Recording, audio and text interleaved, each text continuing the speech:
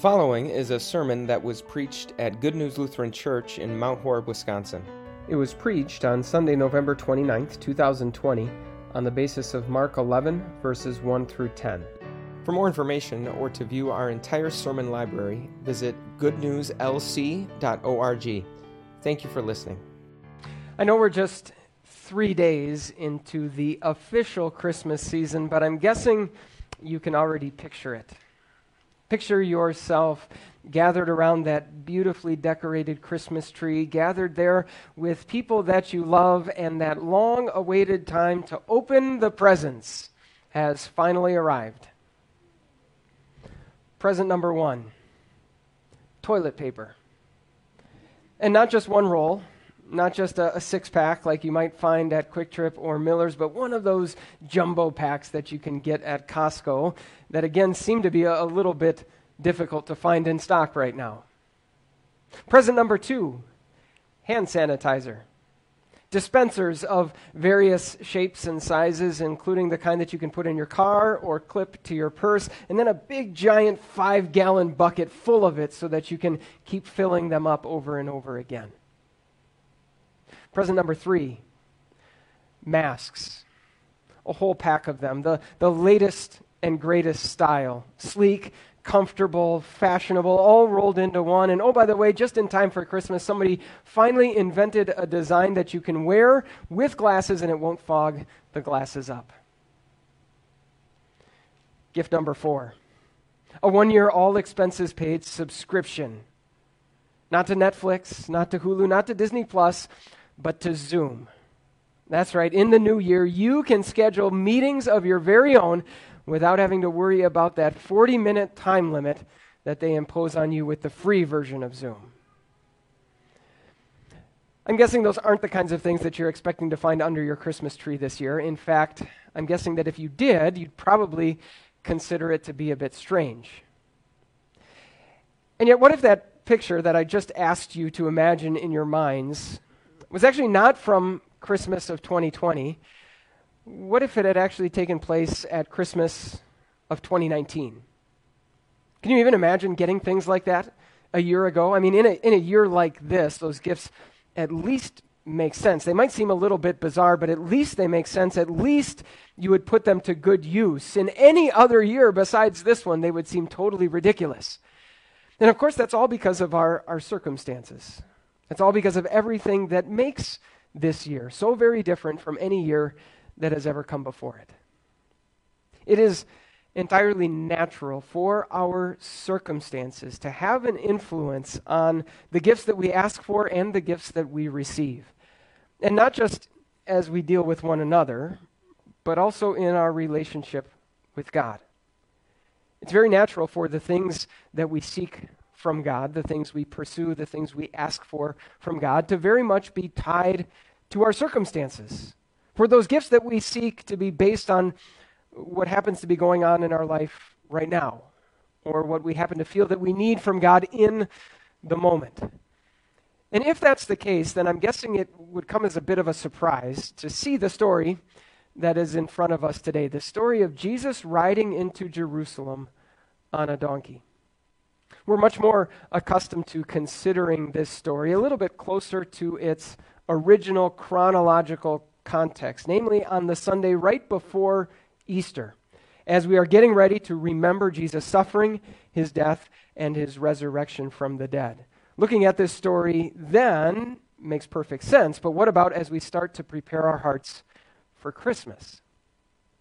Well, believe it or not, Christians have been hearing this story as they start to prepare their hearts for Christmas for more than 1,000 years now. It is the story that Christians have chosen to hear as they begin a new season of the church year called Advent, and as they begin a new church year entirely. Why? Well, because it's a story that reminds us that the very most important things we receive from Jesus are things that are not tied to our circumstances. They aren't the things that we ask for, or that we want, or that we feel we could use at any particular moment. Rather, they are the things that we need, the things that are most important, and the things that we need from Jesus always. That's why this story is not just a story that's great for us to hear in this year, in 2020. It's actually the perfect story to start the season, no matter the year. As we look at this story, one thing that is clear is that Jesus knows exactly what he wants to do, and he's going to do it. He doesn't ask the crowds what they want him to do. He doesn't conduct a survey or a poll. No, instead, Jesus takes two of his disciples and he tells them exactly what to do. Then he tells them what's going to happen when they do it. Then he tells them what to say when that thing happens, and then he tells them what's going to happen when they say what he tells them to say. And then, what Jesus told these two disciples to do, they do it. And then what Jesus said would happen, it happens. And then what Jesus told them to say in response, they say, and then what Jesus said would happen actually happens. And all of that careful orchestration, all of that meticulous planning, all revolves around this one detail of the story, the donkey. Jesus isn't just going to ride into Jerusalem. He's going to ride into Jerusalem on a donkey. Now, if we were considering this story on the Sunday right before Easter, all of the significance placed in that donkey, and really the focus of the entire sermon, would all revolve around what was going to happen in the week ahead. By riding on a donkey, Jesus was riding on a royal animal, an animal that a king would ride on to demonstrate his victory and to demonstrate that there was peace. It was an animal a king would ride when every one of his enemies had already been defeated and when every threat to his power had been put down. Not only that, but there was an Old Testament prophecy that said that the Messiah would come to his people riding on a donkey. So by choosing this animal, by carefully planning it all out, Jesus was very clearly making the claim that he was, first of all, a king, second of all, that he was the long-awaited, promised Messiah. The problem was Jesus was doing this at a time when not everyone agreed, when his enemies were still very, very angry with him and very much, in fact, more than ever, wanted to put him to death. And so by riding into Jerusalem on that donkey, rather than with a chariot and an army following at his heels, Jesus was really laying down his life, putting his life in their hands. He was making the events that would follow later in the week inevitable, his suffering and his death. He was making himself a sitting duck. And of course, we needed him too. We needed Jesus to take on himself every ounce of the guilt that is rightfully ours because of our sin. We needed Jesus to suffer every ounce of the punishment that we would rightfully deserve to pay. We needed Jesus to ride into Jerusalem that way, to do those things, to earn for us the blessings of forgiveness for our sins, a restored status before God, and a place in heaven for all eternity. We needed Jesus to bring us those blessings because we could get those blessings in no other possible way. That's really the significance of that donkey in the context of this original event that was taking place just 1 week before Easter. But now as we consider this event at the start of this new church year, at the start of this year, as we prepare our hearts for Christmas, that donkey has some additional significance for us as well. You see, as we think about the blessings that Jesus wants to bring us as we gather here in his house, he doesn't wait for us to ask him for what we want. He doesn't take a poll or conduct a survey. No, Jesus knows exactly what he wants to do, and Jesus demonstrates that he's fully capable of doing it. And just as was the case in this story, the vehicle that he uses to enter our world and to enter our lives is by no means flashy or impressive, and yet make no mistake, Jesus is going to make happen exactly what he wants to have happen. And so he says, do this, and say this, and when you do, here's what's going to happen. He says, for example, take this book, open it, read it, learn it, study it, preach it, and teach it. And when you do, here's what will happen. I will use it to convince you of the inconvincible. I will use it to convince you that you have unconditional love from God, that you have full acceptance and approval from him for Jesus' sake. That you have a spot in heaven that is all yours, that your eternity is guaranteed. Jesus also says, take water. Take a person, young or old, it doesn't really matter, and put that water on that person. And as you do, say this. And when you do, here's what will happen. That person's sins will all be washed away. That person will be clothed in the perfection of Jesus. That person will be adopted into God's family, and God will send his Holy Spirit to live in that person's heart. Jesus says, take some bread, take some wine, and then say this. And then after you've said this, do this. Give those things out for people to receive, for them to eat and to drink. And when you do, here's what is going to happen. Jesus says, I will take my body and blood, the very things that I gave into death on the cross, the very things I used to pay the price of your salvation, and I will join them to the bread and the wine, so that people receive them, and along with them, the blessings that I purchased with them. Forgiveness for all of their sins, strengthening of their faith, their bond with God, their relationship with him. This meal, Jesus says, provides you with dose after dose after dose of the only medicine that can cure our greatest disease. That's why this is the perfect story to start the season, no matter what year it is, because it demonstrates, it shows us the gifts that we need Jesus to bring. Jesus doesn't sit back and wait for us to ask him for what we want. He doesn't do a poll or a survey. He doesn't see what's on our minds. He simply brings to us the gifts we need him to bring. And yet I think you would agree that it's nice when those two things match up. What we want from Jesus and what he wants to bring to us. I mean, you could give someone a big pack of toilet paper or a bunch of hand sanitizer for Christmas this year, and you could tell yourself, you could rest assured that the person is going to need those things and use those things and benefit those things, but I'm guessing that person probably won't want those things, which is probably why you're not going to give someone those things. How much more important when it comes to the gifts Jesus wants to bring to us?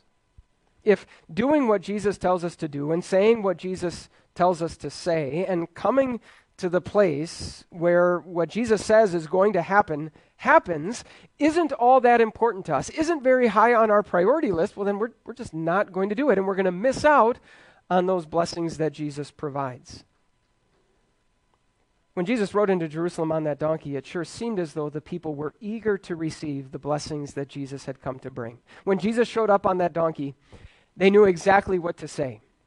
In fact, the reality is that they had been being trained and taught what to say for centuries. It was almost as if riding in on that donkey was Jesus' way of pressing a button, and the response that we hear about was just an automatic response to what Jesus did. So much so that it seems as though the two groups of people, the crowd of people that was following Jesus from behind and the crowd of people who was ahead, they came out from Jerusalem to greet Jesus. They started saying the same thing back and forth to each other. They didn't even practice ahead of time. They didn't even have a service folder with all the instructions of what they were supposed to do. They just started doing it. They started saying back and forth, Hosanna. Save us. Now, unfortunately, it seems pretty likely that maybe they weren't really thinking about what they were saying, or if they were, they maybe had the wrong idea about what they were saying. It seems by Jesus' day that word Hosanna had sort of evolved into just a generic acclamation that people could use for any and every reason. Sort of like today, someone could very easily say the word hallelujah without it ever even crossing their mind that that word means praise the Lord. And yes, these people were very eager, very much waiting for their king and their Messiah to arrive, but they had very different ideas about the job that he came to do. Their primary focus and assumption was that he came to bring them freedom and independence and restore greatness to their nation once again. And so yes, they were very eager to say that word Hosanna, save us, but maybe first and foremost on their minds was saying, yes, Jesus, save us from the oppressive rule of the Roman Empire. Now, that doesn't mean that the words that they had been taught to say and trained to say were the wrong words. In fact, sometimes the impression can be given that any word that we as Christians would say to God needs to come from the heart.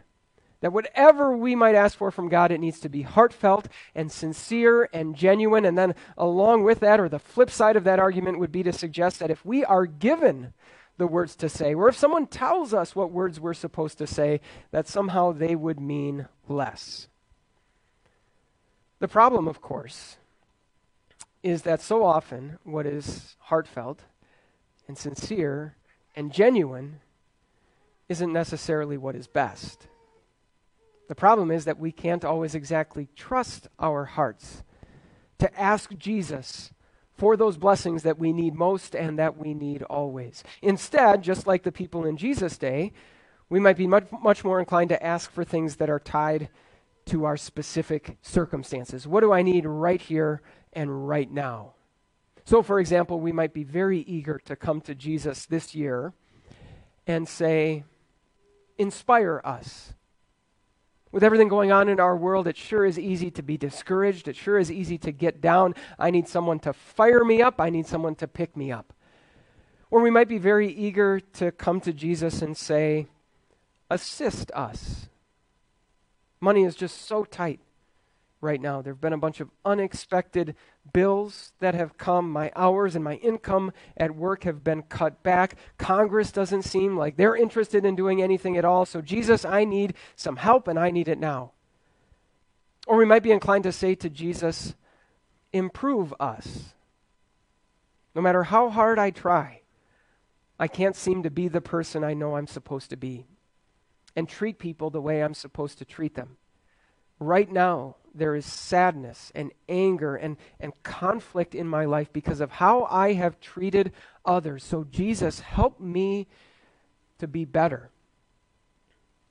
And of course, saying any of those things to Jesus, making any of those requests is by no means bad. Those are all good, wonderful things to ask Jesus for, and yet none of them really get at the fundamental reality that is underlying those problems and every problem that we have in life. First and foremost, we need Jesus to save us, to rescue us from enemies that are otherwise invincible. And so rather than trusting our hearts to always ask Jesus for what is best, we instead train our hearts to ask Jesus for what is best. For example, when we come into God's house like we did today, almost every time without fail, we confess our sins. And we do that whether you happen to feel particularly sinful that day or not. Every time we come into God's house, we say the Lord's Prayer. We ask Jesus for the things he has invited us to ask him for, even if those things don't happen to be all that high on our priority list at the moment. In fact, even in normal circumstances, we use the prayer that these people use. Normally we sing it. We sing, Hosanna. Jesus, save us. Rescue us from our sin. Rescue us from death. Now, does that mean that at times we could very easily, just like these people, say all of those right words and yet either not know what they mean or not even be thinking about what we're saying? Of course it does. But even as we repeat them over and over again, we are training our hearts to want what is best from Jesus rather than trusting our hearts to want what is best from Jesus. That's what makes this the perfect story to start the season no matter the year. It doesn't just show us the gifts that we need Jesus to give. It also shows us the words that we need to ask for them. And I think you'd agree there are some years where that's a little bit easier to do than others. For example, a year like 2020, when so much has gone wrong, when so much has been difficult, when so much that seemed so certain to us was taken away at a moment's notice. Maybe this year more than any other, it is easy to want and want most the things that Jesus wants to give us most. Maybe this year, more than any other, it is easy for the first prayer on our mouths each day to be, Lord, save us, rescue us from our enemies. Maybe this year, more than any other, it is easy not just to say or sing Hosanna, but to say it like we mean it and like we've never meant it before. But what about next year? What if you take that scene that I asked you to picture at the beginning and you fast forwarded to 2021? Sitting around that beautiful decorated Christmas tree, sitting there with the people that you love, time to open presents. And now it's 2021. And in the meantime, in the intervening year, a vaccine has come along. And all the kids are back in school full-time and playing sports. And we're once again allowed to crowd into our homes with the people that we love. And your hours and your income have been fully restored. And the churches and the restaurants and the football stadiums are all full once again. What then? Well, tell you what. If all of that happens this year, here's what we'll do. We'll gather here next year on the first Sunday in Advent, on the first Sunday of a brand new church year, and we will start that church year exactly the same way. No matter the year, no matter how it goes, we will keep training our hearts to ask Jesus for what we need most. And no matter the year, we will keep finding out that Jesus is ready and willing to give it. Amen.